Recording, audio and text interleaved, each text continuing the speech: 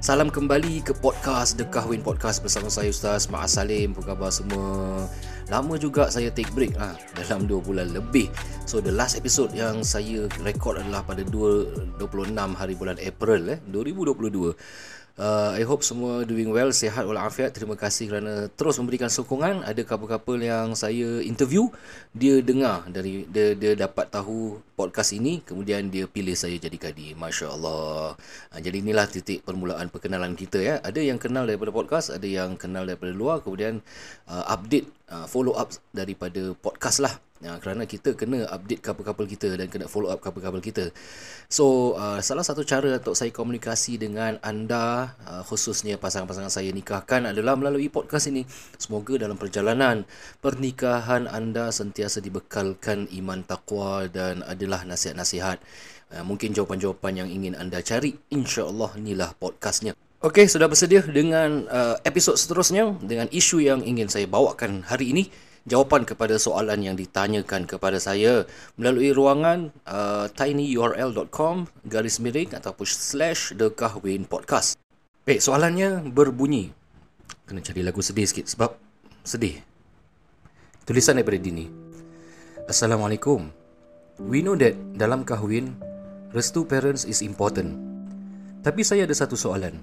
Masa meminang, ibu saya naikkan harga hantaran dari agreed amount, which is banyak. So keluarga lelaki pula malulah. Saya cuba sedaya upaya untuk pujuk ibu saya, tapi she said she berdegil.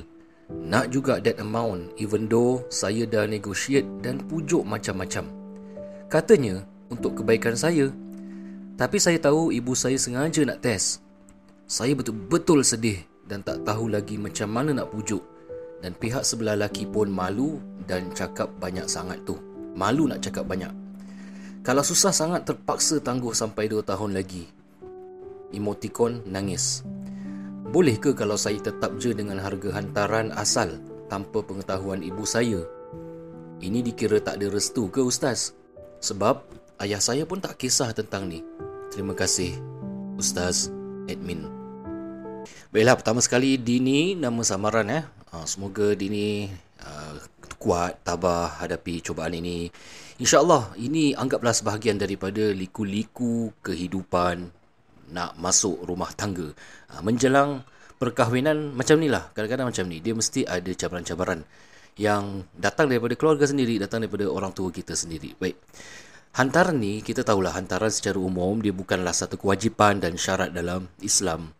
Hantaran ni lebih kepada custom ataupun budaya yang telah dipraktikkan turun-temurun daripada dulu lagi, culture orang Melayu, sebagai satu hadiah lah daripada pihak lelaki kasih kepada pihak perempuan. Baik, seterusnya hadiah tu sebenarnya untuk siapa? Itu pun tak ada ketetapan dalam budaya kita. Sebab ada yang family lelaki ikhlas kasih 100% kepada family perempuan. Jadi mereka tentukan nak buat apa dengan hantaran tu. Kemudian sama ada pengantin perempuan tu ambil 100% daripada wang hantaran tersebut, ataupun dia akan kasih sikit dengan orang tua dia, ataupun 100% akan dibelanjakan untuk kos penyelenggaraan, kos logistik, duit kemah lah, dia punya majlis persandingan. So up to them, up to arrangement of that specific family. Jadi tak ada ketetapan siapa kena ambil, siapa perlu ambil. Dan inilah asalnya hantaran. Kemudian dari sudut yang lain, dia ada banyak angle yang boleh kita lihat lah. Dan ini semua hanya assumption sahaja. Sebab tak ada penetapan di dalam culture ini. Tak ada penetapan kerana semua orang masing-masing meletakkan their own set of expectation daripada wang hantaran yang mereka telah set. Jadi apa yang saya selalu nasihatkan kepada orang-orang di luar sana, anggaplah lagi-lagi daripada pihak lelaki yang perlu kumpulkan duit banyak ni. Contohnya dia letak harga RM10,000. RM10,000 sekarang kira dah banyak. Sebab sepanjang saya punya duty nikah ni kan, dalam beberapa tahun, RM10,000 ni kira banyak. Dulu standard RM10,000, tapi sekarang RM10,000 dah banyak kerana orang dah makin turun. Ada 7,000, ada 8,000, ada 5,000, dan trend dah lama juga $0. Maknanya dah tak ada lagi wang hantaran, yang ada dulang-dulang hantaran. So in a way dia mengurangkan beban lelaki tersebut. Tapi tak apa, dari sudut yang lain kita tengok macam ni lah Dari sudut yang lain, sebenarnya orang tua perempuan tu ataupun wali, mereka nak lihat sejauh mana komitmen yang diberikan daripada lelaki. Kalau dia set contohnya $10,000, okey, awak nak nikah anak saya, boleh sediakan $10,000 dalam masa 2 tahun sebagai contohlah tempoh pertunangan. Jadi anggap tu sebagai as a form of commitment yang dia nak tengok daripada kita. Maka along the way, cuba usahakan untuk dapatkan $10,000 dan dalam masa yang sama buat baik dengan mereka, dengan orang tua. Kerana insya-Allah along the way, bila orang tua dia tengok kita punya usaha kerja siang malam ke, you take up 2 job ke, buat delivery, dan dia akan rasa macam kesian lah, dan dia nak kahwin, dia ikhlas nak kahwin dengan anak aku. Maka along the way ni pernah berlaku lah, dia turunkan harga. Tak apalah, kau kasih je berapa yang kamu dah kumpulkan, maka nanti bila time nak register nikah tu, maka kasihlah amount yang you agree, amount yang you mampu. So ada macam tu, jadi anggap itu sebagai komitmen level yang harus ditunjukkan oleh lelaki.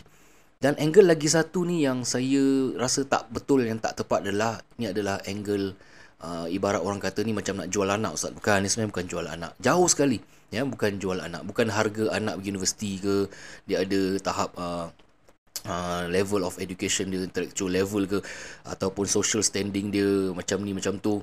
Tidak, dia tidak set harga mengikut social standard. Tetapi apa yang saya tahu ni adalah totally 100% hadiah daripada lelaki tu berikan kepada perempuan. Cuma kenapa mereka set? Kerana nak tengok komitmen level. Okeylah, itu secara umum, kita jangan panjang-panjang. Secara khususnya kita nak narrow down kepada yang bertanya ni, Dini, bukan nama sebenar, Dini. Dia tengah dilema lah, sebab asalnya contohnya dah masuk tunang, dah masuk meminang, kasih harga sekian-sekian-sekian, contohnya 8,000. Tapi bila along the way, mak dia pula nak naikkan harga 10,000, dan dia cakap kepada keluarga lelaki tu, dan kalau lelaki tu tak tahu nak react lah, tak tahu nak cakap apa kan, dan dia membebankan kepada anak lelaki tersebut. Dan perkara ini tidak dipersetujui oleh Dini sendiri. Yang pengantin, yang punya badan yang nak kahwin ni tak setuju. Kata 8,000 in the first place, kenapa boleh adjust pula naikkan harga 10,000? Jadi dia dah negotiate dengan mak dia, dia dah pujuk, cakap pelan-pelan, tak jalan. Mak dia berdegil juga nak 10,000 instead of 8,000. Dan alasan mak kata apa? Ini semua untuk kebaikan kau. Kalau kita baca, Dini kata bapak dia tak kisah. Jadi soalan Dini ni yang setengah dilema, boleh tak dia just proceed dengan the one yang dia agreed during majlis meminang tu? Maknanya 8,000. Ni contoh lah, saya letak je harga 8,000. Boleh ke tidak tanpa pengetahuan ibu? Baik, ni ada beberapa approach yang perlu kita perhatikan lah. Yang pertama, apa-apa pun kita jangan kecilkan hati orang tua kita. Seboleh-bolehnya lah, this is the ideal. Kalau masih boleh lagi negotiate, nego. Kalau bukan anda, Dini, kalau bukan anak tu yang negotiate directly dengan ibu, mungkin you can send someone, makcik ke, mana yang dia rapat lah. Ibu rapat dengan kakak ke, dengan adik ke kan, yang selalu dia berbual. So you pakai makcik. Kalau tak, pakai suami dia, iaitu ayah kamu. Kerana ayah kamu ni dia masih dia okey kan, dia tak kisah. So apa kata, pujuk ayah cakaplah dengan ibu, suruh permudahkan urusan orang ni, orang nak nikah. Kesiankanlah bakal suami dia tu, bakal menantu dia tu nak kena collect, nak kumpulkan duit ni dalam masa yang terdekat ni agak susah. Sebab tu Dini kata kalau tak, kena tangguh lagi 2 tahun dah leceh. Perkara yang tak bagus untuk ditangguh-tangguhkan, sedangkan the call tu dah datang ialah perkahwinan Jadi jangan lambat-lambatkan perkahwinan. Kalau benda tu dah memang mudah untuk kita nak bernikah, dah ada jalannya, jangan dilambat-lambatkan. Disebabkan apa? Sebabkan duit hantaran ini. Tak elok. Terus cepat-cepat dihalalkan. Kerana bila makin cepat halal, makin cepat settle down, dapat anak pun cepat kan. Jadi bahagialah kehidupan si anak tu. This is untuk kebaikan anak tu. Jadi sekarang yang tak setuju cuma satu orang je, ibu je. Okay, so the second point yang saya nak kongsikan di sini ialah it is totally okay untuk tidak ambil pendapat ibu dan dia tidak orang kata tu melanggar ataupun durhaka kepada ibu semata-mata kita tak setuju dengan pendapat dia, sebab perkara ini bukanlah dalam syarak pun, bukan hantaran tu itself, bukan benda yang wajib kan. Dan ini semua open to discussion, opinion. Jadi kita harapkan kalau tak setuju sekalipun ya, kalau susah terdesak, maka boleh kita tak ikut pendapat ibu itu, dan diharapkan ibu tu dapat ketenangan lah lepas tu. Jadi boleh proceed dengan harga yang dipersetujui pada asalnya, tapi kena pelan-pelan lah nasihatkan bapaknya itu supaya pujuk ibunya, supaya tak apalah ya, kasihlah peluang dini ni nikah. Mungkin bakal suaminya tu orang susah, kesian dia stres. Kita jangan stres-streskan orang. Dia ni ikhlas kan. Kalau kita permudahkan urusan orang akan permudahkan urusan kita. It will take time. Kalau sampai masanya nikah, then you proceed dengan the agreed amount 8,000, teruskan. Tak payah nak ikut pendapat ibu yang 10,000 itu. Jadi dalam hal ini bukan derhaka ibu. Restu sesuatu yang subjektif lah. Restu ni maknanya mendapatkan restu bukan persetujuan. Restu tu kita nak orang tua kita doakan kita lah redha, walaupun kita pada pandangan dia kita melakukan kesilapan, tapi kita nak dia doakan kepada kita. Jadi penting sekali kalau kita nak tengok syarat nikah sekalipun, bukannya kena dapat redha ibu, maknanya dapat keizinan tu daripada bapaknya yang wali, ibunya bukan wali. Jadi kalau bapaknya dah setuju dengan pernikahan ini, bapaknya yang wali, so bapaknya dah setuju dengan duit hantaran, so the next onus is upon the father untuk nasihatkan ibunya. Kemudian Dini jangan lupa untuk sentiasa doa mohon pada Allah supaya dilembutkan hati ibu. Kini minta pertolongan Allah Subhanahu Wa Taala ya. Dengan apa? Dengan doa, ya Allah lembutkanlah hati ibu, ya Allah lembutkanlah hati ibu, ya Allah lembutkanlah hati ibu. Zikir banyak-banyak ya Latif ya Latif ya Latif sebanyak 7 kali. Kemudian disudahi dengan Allahu Latifum bi'ibadihi yarzuqu man yasha wa huwal qawiyyul aziz. Terima kasih sudi mendengar episod kali ini. Sudi-sudilah kongsikan kepada kenalan anda. Jika ada sebarang perkongsian ataupun soalan, hantarkan saja ke www.tinyurl.com/The Kahwin Podcast.